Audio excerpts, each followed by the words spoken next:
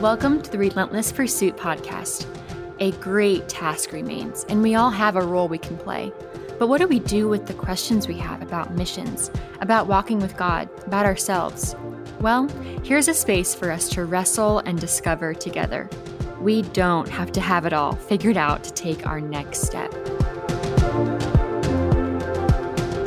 Well, gang, today is the first of a two-part series we're going to do, hearing from two halves of a power couple. Steve and Sarah are leaders within Pioneers, and I am thrilled that we get to interview both of them separately. So they each have their own chance to share what God has done in their lives. So today kicks off our interview with Steve.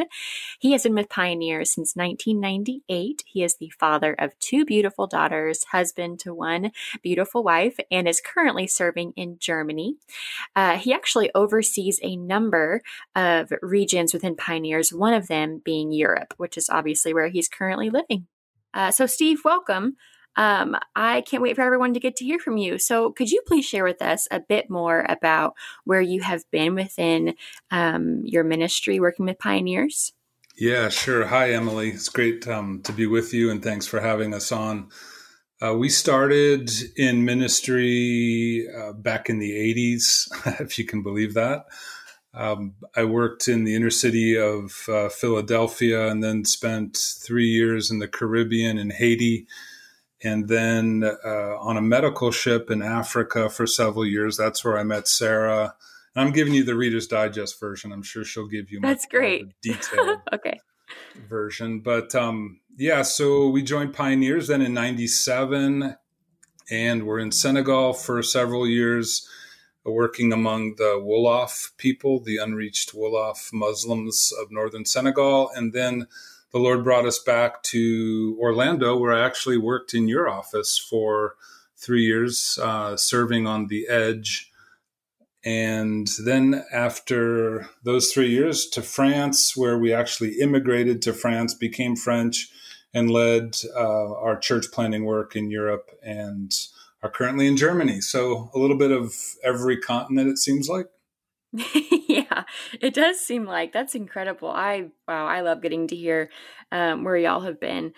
Well, today, I mentioned this earlier, but the topic that we have wanted so badly to dive in with you here, Steve, is mobilization.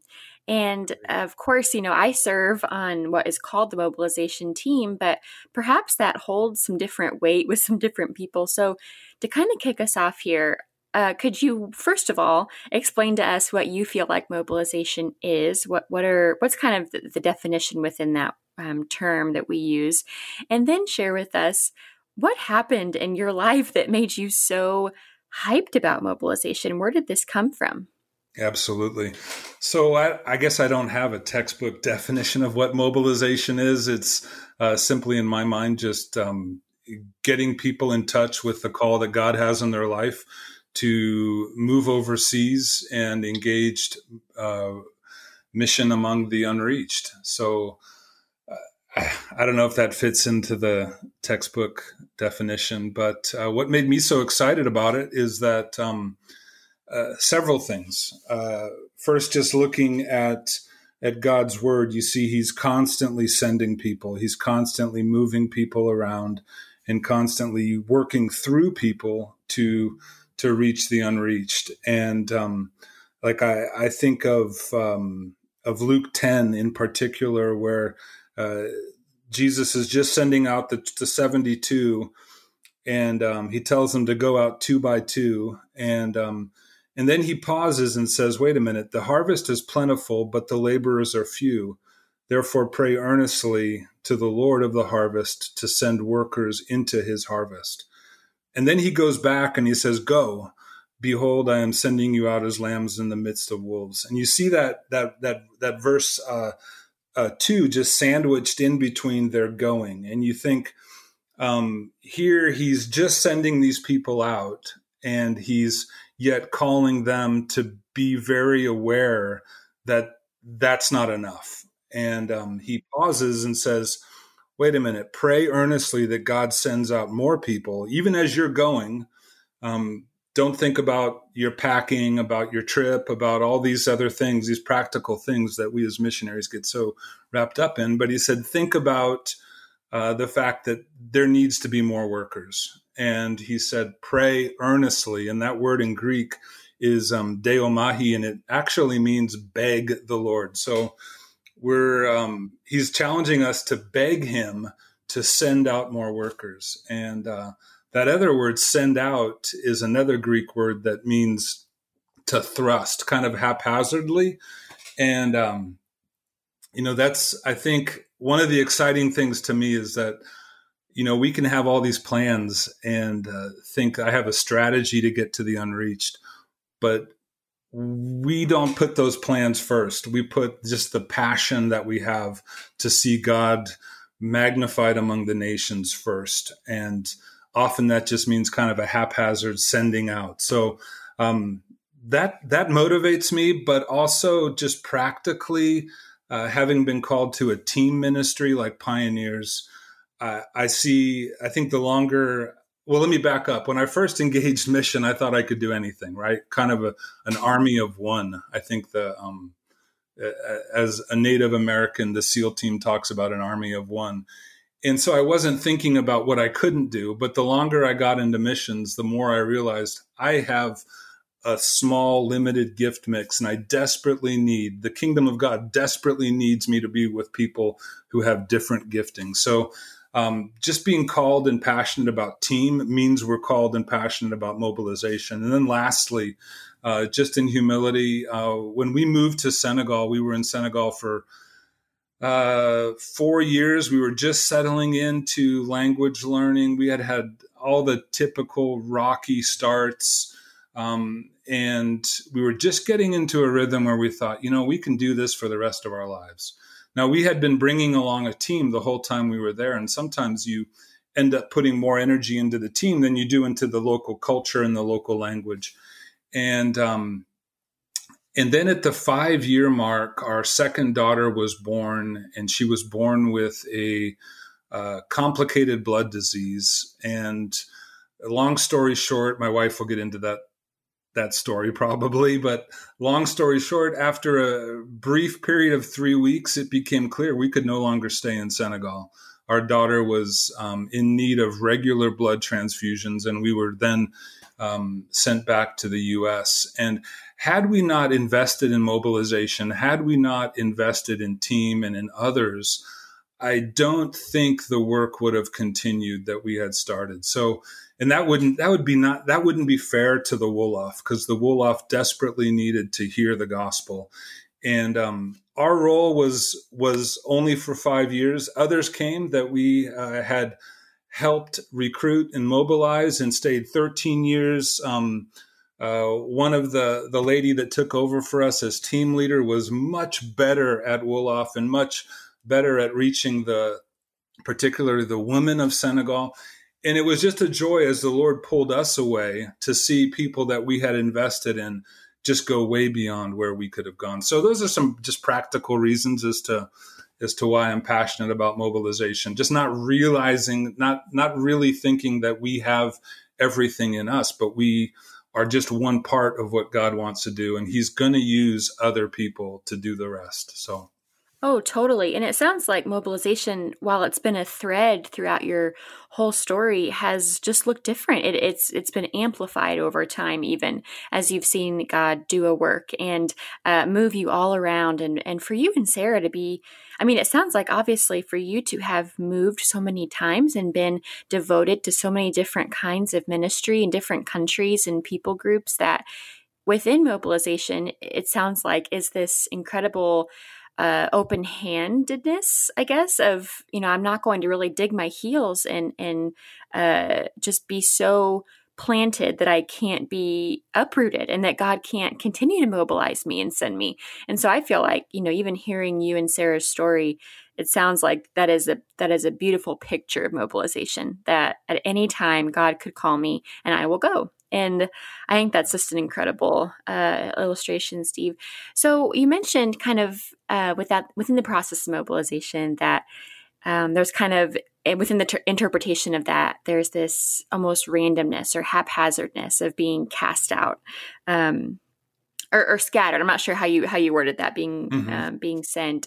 And so you also mentioned kind of within the process of mobilization, to not be so fixed on it. And I'm really interested in that. I want to hear more. So in your mind, is there some kind of checklist of that we should know about before being sent, or did you fulfill one? What did it look like for you to kind of be sent originally? Yeah, that's a great question. I think I wanted there to be a checklist, but don't we all? There, if I do 1, 2, and 3, then I'm ready, and I'll never have any problems, and the Wolof will have been reached, the French will have been reached, but God doesn't work like that. So I think that the checklist was probably, and if I look at people being mobilized today, some of the stuff I'm looking for are people who are learners. That's one of the, you can come with, and let me just say that, I think we all want the next Hudson Taylor or the next William Carey to suddenly just appear in church one day and say, I'm ready to go and reach the unreached. The trouble is that Hudson Taylors and William Careys are made. They're not born. And I think that, we have to embrace people where they are. And so often that's a very messy place. There's a lot of shaping and of transforming and of letting go that needs to happen. And man, if you ever want a cleanse, a spiritual cleanse in your life, engage mission, because in the process of moving cross-culturally, a lot of the stuff that we just carry kind of in check comes out, and the Lord just rips that from us, strips that from us. So as I think of a checklist, I think, I really, the one thing I want people to check is that, I'm willing to learn. I'm willing to be broken. I'm willing to do the hard things.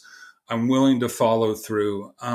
The practical things as far as checklists, like money has always followed, in the most part, always followed what God is doing, and so I don't tell people focus on the money. I tell them, focus on what God's doing in your life, and be obedient. Another thing I look for are people that are already moving, somebody who says, I'm going to start evangelizing and sharing my faith once I get to Africa or once I get to Asia. That rarely happens that way. Usually people are passionate about sharing their faith and proclaiming boldly the gospel where they are. That's the biblical pattern we see. So I challenge people. I say, just, start where you are, reaching the unreached. And in the American context, we have so many opportunities with migrants and immigrants and refugees that we can go out and we can engage even the people God's put on our heart. We can engage them right where we are. So those are some things I look for. As far as other things on a checklist, a lot of the practical things, again, just kind of fall into place as people are passionate about God and what He's called them to do. That's from my experience.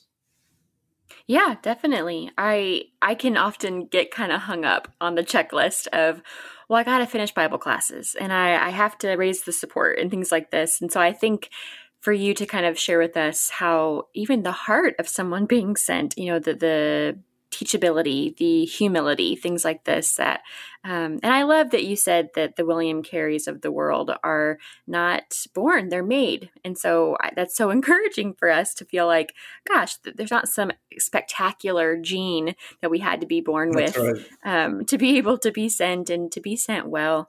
So thanks for sharing that. From a field perspective, I know that you and Sarah have been leaders throughout your time in Pioneers. You've received teams, you've made teams, you've left teams, all kinds of transitions. But from your perspective, is there an urgency for us to go? So, and if so, then what does the field need? Because I'm wondering if some of our listeners and people in the process are asking themselves, am I what they need? Like, can I go? Can I be sent? Can I be received by a team? Absolutely. There is an urgency. And I think if we back up 2,000 years to this time when Jesus was sending out these 72, he was conveying an urgency that's been passed down almost every generation. That same urgency still exists. And I think in addition to what I said about the checklist, we're looking for people that are ready to learn and grow, ready to pick up their cross daily and follow the Lord. I think we're also looking for people I know we're also looking specifically in places like Europe. We're looking for evangelists. We're looking for people that have a skill at sharing their faith. I mean, we're all called to the work of an evangelist. We're all called to be able to give a reason for the hope that we have inside of us. But there are those group of people that are just natural evangelists. I'm not one of them. The times I share my faith I have to step out of my admin, out of my teaching giftedness, and do something I'm not super comfortable at, which is proclamation of the gospel. But we need those people who are natural evangelists. It's interesting, those people, and if one of your listeners is now one of those evangelists, they don't fit into typical boxes where there's a bunch of checklists. The meetings I've planned and I've invited evangelists, usually they show up late or they don't show up at all because they're out sharing their faith. And so if you're one of those people, don't give up. We have people that will help you with the admin. We need you to come and embrace the unreached and share the gospel. Use your gift as an evangelist among the unreached. We'll help you learn language. We'll help you develop cultural sensitivity, but we need your passion. So, you ask, is there anything that we're looking for as a team? I think that's one of the things. Another thing we're looking for are people that, do have that flexibility. I think even now more than, I was just talking with one of our leaders in the Middle East, and he was saying they're kind of redoing their policies and they're giving expectations to people that you might be in this country for 3 years. So what are you going to do when you get kicked out? And those are questions that we didn't talk about 10, 15 years ago, but today we're talking about them. We're seeing a record number of expulsions. And instead of those people just going back home and picking up where they left off, we're providing leadership and opportunities for them to move to a neighboring country or to work with that same people group in Europe, in the diaspora of Europe. And so we're looking for people who are flexible. We're looking for people that definitely have a passion for Christ and definitely have a love for people. So I think those are some of the basics. But yes, there is an urgency. There definitely is an urgency. Yeah, I love that even in what seems like the urgent state of even America right now, some of the greatest needs we have for kind of our social and historical aspects. Like it's so encouraging for me to hear that, there will never not be an urgency of being sent and the word of God still being relevant and falling on those who may never hear.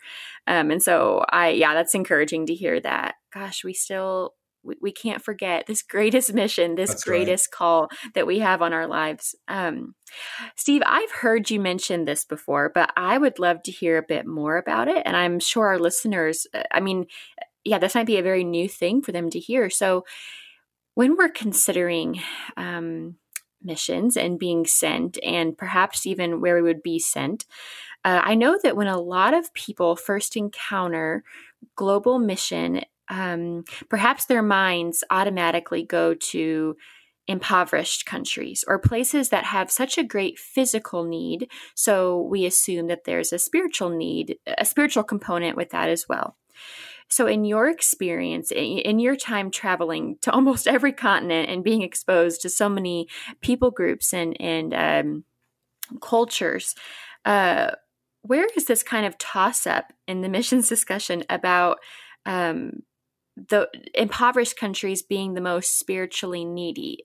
So I guess I'm asking, where should we go? Like, are there greater needs around the world than there are in others? Or, yeah, I guess maybe you get what I'm saying at this point, but what are your thoughts on that?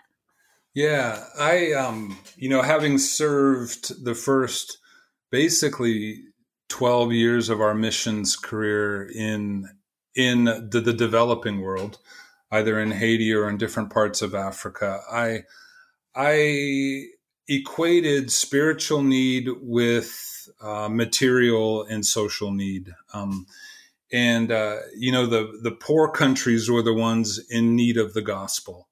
And that might have been true for a long period of time, but we're seeing the church grow so quickly in Latin America. We're seeing the church grow so quickly in sub-Saharan Africa that the spiritual need is no longer to send missionaries to those places, but to actually help them send missionaries to other places. And so that, as the Lord, as I mentioned at the very beginning, the Lord brought us from the developing countries to France, to the birthplace of rationalism, and then to Europe, where you have countries like the Czech Republic, which has the highest percentage of atheists in the world. He brought us to oversee countries like Italy, where spiritual healers outnumber doctors 15-1. And, places like France, where you have to drive 2 hours to get to a church, a Bible-believing church. And we weren't ready for that. In fact, I had heard people say in the past, what do Europeans need Jesus for? They have money. I know that sounds ridiculous. I know that sounds idiotic, if you will. But if you think about it, a lot of our missions philosophy has been towards equating material needs with spiritual needs. And I know we need to break out of that. And so that's going to take a mind shift, especially for the American church. I work with a lot of Australians. They get that because they're much more in touch. Australian Christians seem to be much more in touch with the evils of secularism and how that has influenced the Australian culture.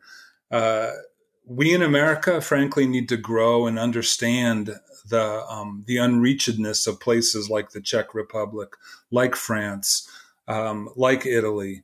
And so I think that it's been a pilgrimage for us. But I tell you, some of our moments in the southwest of France, one of the most beautiful places in the world, where, when we used to live in Senegal, we'd come home to the U.S. and people would say, "Oh, how can you live there? The temperatures get to be 120. I could never do what you're doing." And, we kind of take those accolades like we're heroic. And then fast forward 15 years to the southwest of France, and we share what we're doing, and people say, "Can I come visit you? I've always wanted to vacation in that part of the world." And there's a different way of understanding the spiritual darkness in France. But there is some places in France where, specifically, like if you take the Basque people, almost 3.5 million Basque people live on the border of France and Spain. Very few Basque believers. I don't think there's a church that would consider it a Basque church. You have Spanish churches that have some Basque in them, and you have French churches with some Basque in them. But even in a place as spiritually impoverished as Spain and France, you have another very needy people group. So They still, in fact, the Basques still practice some of their animistic animal sacrifices. I know we never hear about things like that, but that does happen. And then you see, like the French, the rationalism. To the French, the mind is king over everything, and if it doesn't pass through the mind, then it doesn't exist. That's basically what rationalism is, and that flies right in the face of faith. You look at the French Revolution, some 250 years ago, and the French Revolution was basically, in the mind of the French today, the French Revolution was, let's get rid of these oppressive monarchs, and let's get rid of the religion that they've used to control us for centuries, and let's build a society around our mental capacity. And you still see that up until today. So it's very hard for even French to come to faith in Christ, because just confronting the aspect of faith, which is invisible and you can't see it, but faith in God is something that it doesn't make sense in our minds sometimes. So, there's lots of shifts that I think needs to happen. And then on top of that, you add in the fact that today there's about 75 million displaced peoples in the world.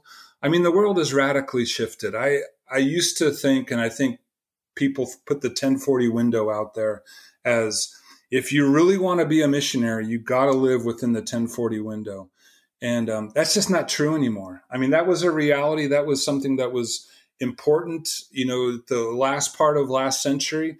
But today the world has just changed so much. You look at China. I think I read an article recently that there are more evangelical believers in China than there are in the United States. Now, of course, you have a population of almost 1.5 billion versus a population of 300 million. So that makes, percentage-wise, they're still much smaller than the U.S. Christians. But you wouldn't have said that 20, 30 years ago. So, and God is working in some of these places. Indonesia, we're starting to see the church explode. India, the church is exploding. So I would just encourage people to do your research, but then just ask the Lord, the world is open. Where do you want to send me? There is spiritual need everywhere, and there isn't one place that's greater than another. And lastly, some people have said, in addition to the what do they need Jesus for, they have money comment. I've heard people say, about Europeans, well, they had their chance to hear the gospel. What do they need to hear it again for? And my question to them is, how many times did you hear the gospel before you believed? And, rarely, I think, can we all say, oh, it was just one time and I just gave my life to Jesus at that time. Many of us had heard the gospel over and over and over again. And that's just God in his grace reaching us. So I don't know. I'm kind of long-winded. Sorry about that, Emily. No.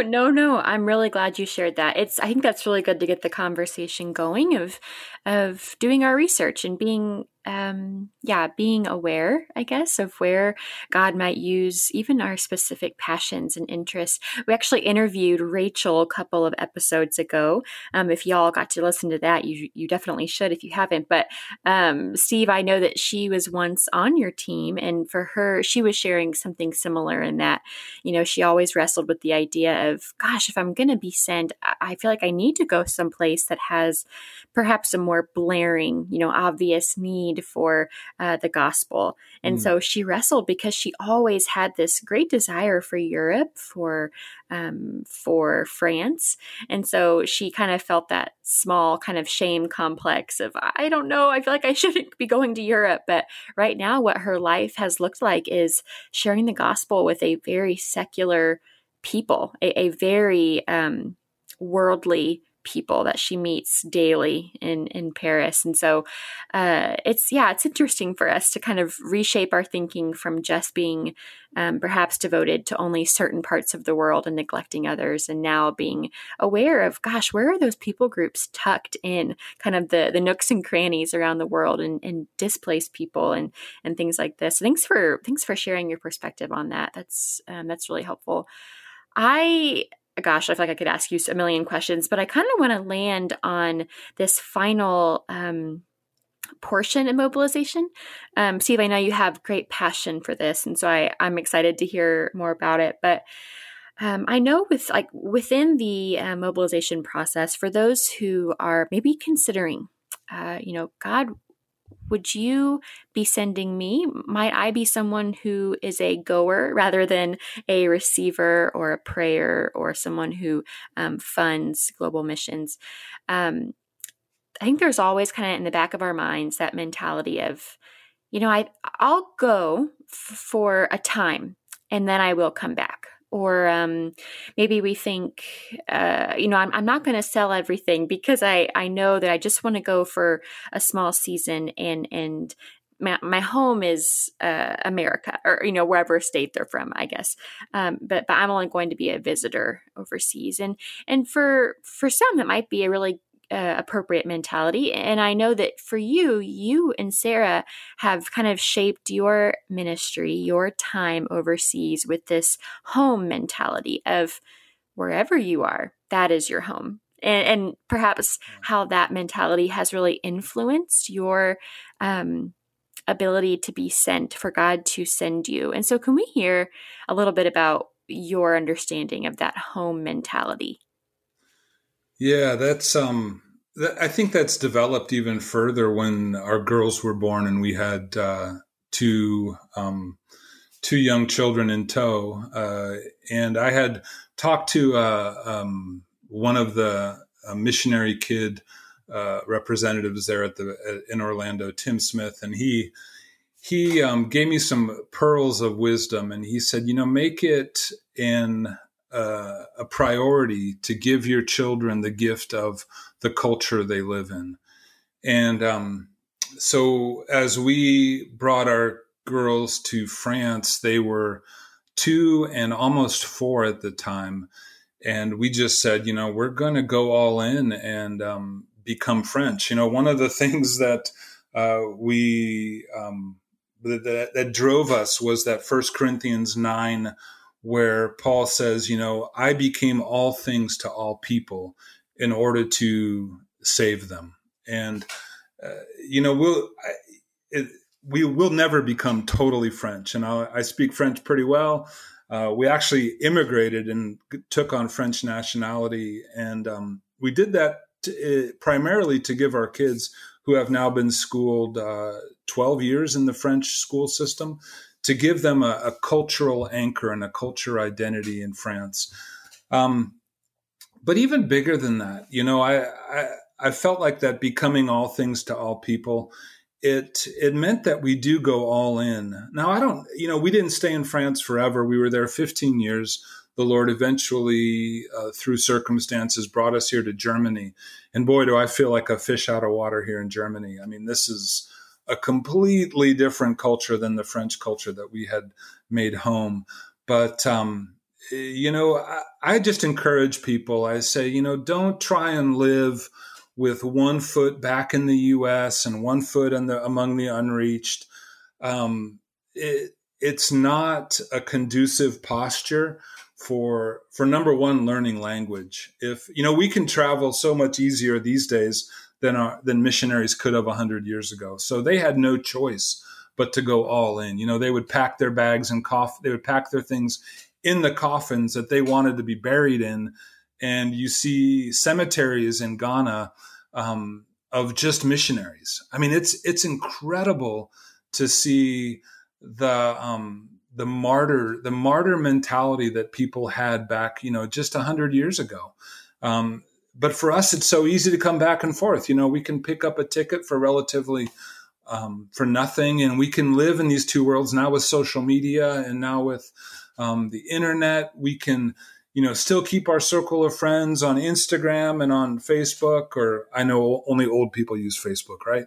So my daughters continually tell me, but we can keep all of our circles up in the air. And it's really, I want to say people are missing out on the richness of integrating into the communities that God's called them to. Now, obviously, it was easier to integrate into France than it would have been into Senegal, where the educational system wasn't as up to par as the one in France.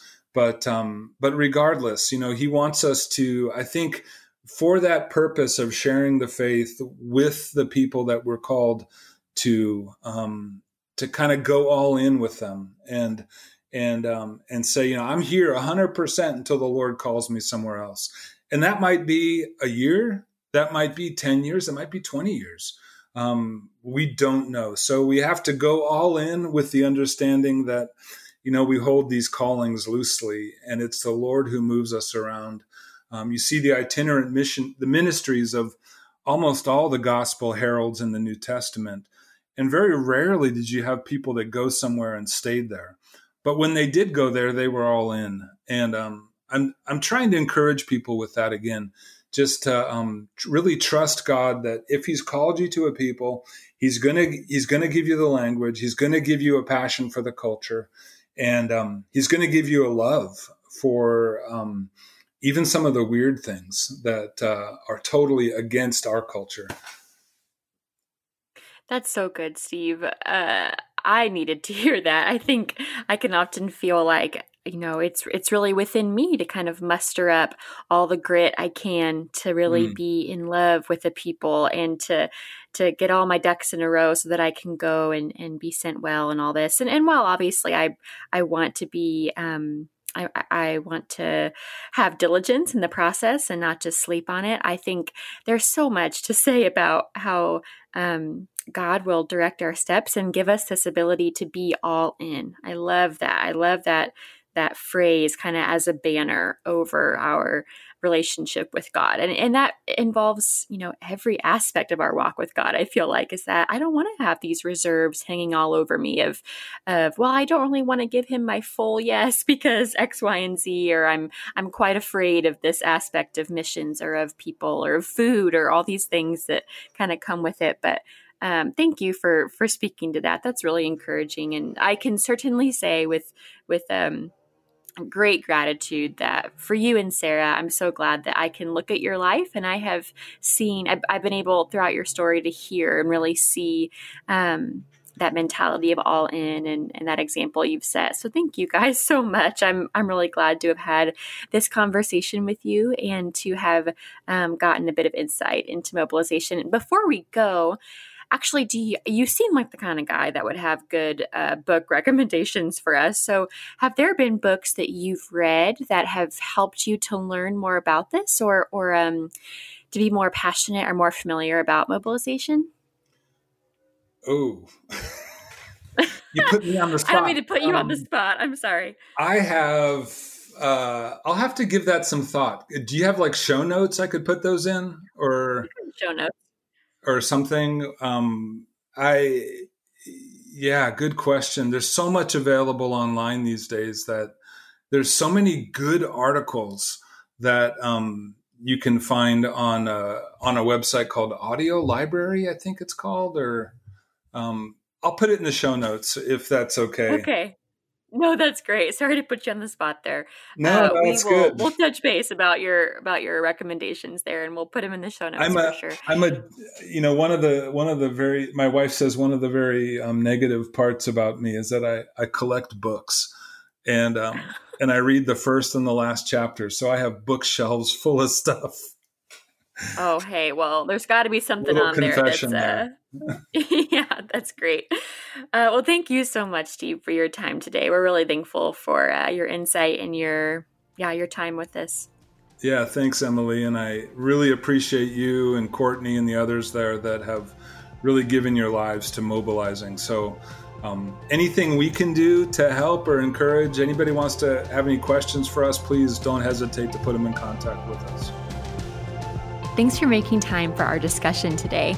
If you've got questions or feedback, send us a DM on our Instagram at Relentless Pursuit Podcast, or contact us through our website at relentlesspursuitpodcast.org. You are not alone in the relentless pursuit of God's glory. We are here with you and are passionate about helping you take your next step.